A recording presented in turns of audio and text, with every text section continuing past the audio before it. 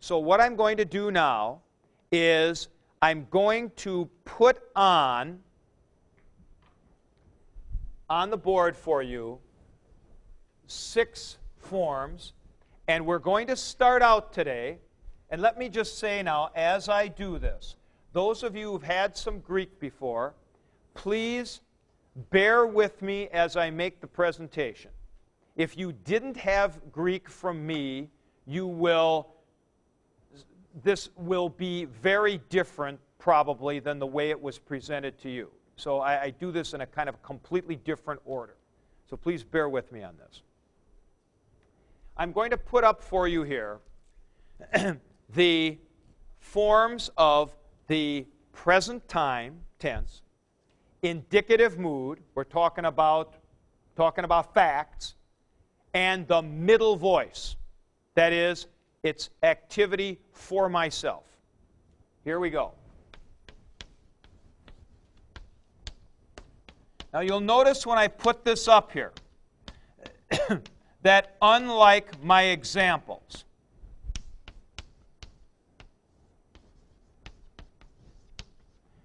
we have a different connecting vowel that is possible beside omicron, and it is epsilon. For the sake of the very first thing, the first part of my lecture here, I used only examples that used omicron for the sake of simplicity. Let's take a look at what we've got here. I've got 6 forms, and how do I have these laid out? These are singular. These are plural. These are first person, second person, and third person. And all of these are present tense, and they are indicative mood. Now, by the way, we will not be getting another mood. We will get the subjunctive mood as another mood. We will not be getting another mood until chapter 28. So basically, we're going to be in indicative mood here for a while. We'll be in indicative mood till the end of July.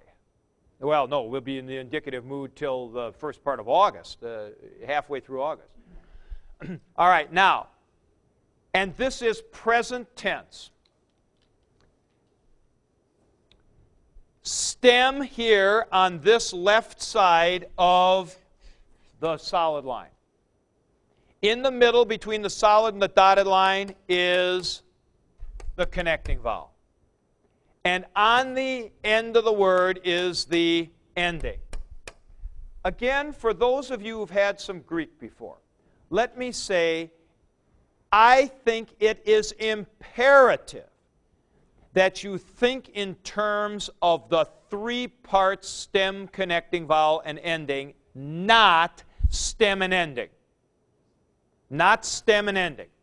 Stem, connecting vowel, and ending. You will find it much more helpful because you will be able to get mood into the equation easier. I say this because a lot of people just go stem, ending. Stem, ending. It's not helpful. So, this lü has to do with loosening or unfastening, loosing. What do each of these forms convey? Let's go through it in detail. This is the first person singular, present indicative, and it is middle voice. So it has to do with loosing for myself, for my own interest, my own benefit, to fulfill my own plans. I would translate this first form then as I loose for myself. This, you loose for yourself. He looses for himself, she for herself, it for itself. We loose for ourselves. You guys loose for yourselves, South Milwaukee. They loose for themselves. All right?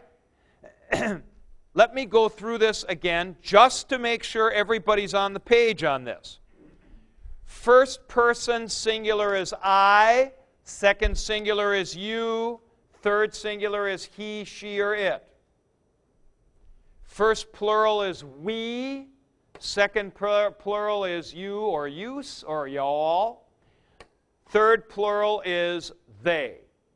Note, we do not distinguish gender in English except in the third singular. We say he or she or it. Interestingly enough, in English, we do not distinguish gender in the second.